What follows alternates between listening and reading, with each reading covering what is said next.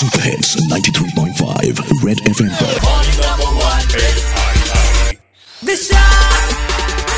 Hey, hi Disha.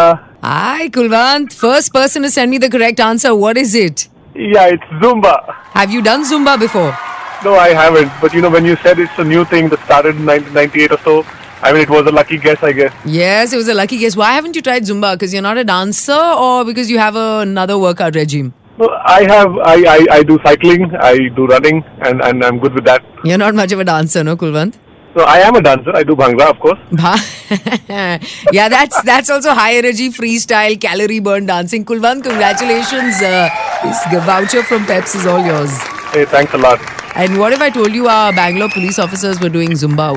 Good for them. Good for them. No, it's a stress buster, yeah? This job is pretty hectic. And yes. for the Bangalore police... Nowhere else in the world, I think it is as hectic as it is in this city. And I wish Trump chose Bangalore. Probably some magic would happen in Bangalore. Why is he going to Ahmedabad, making Motera Stadium? Let's bring him here. Anything to get our roads fixed, no? Absolutely. Morning number one, Disha. Morning number one, Winner, RJ of the Year 2019, English at the India Radio Forum Awards, Disha Oberoi.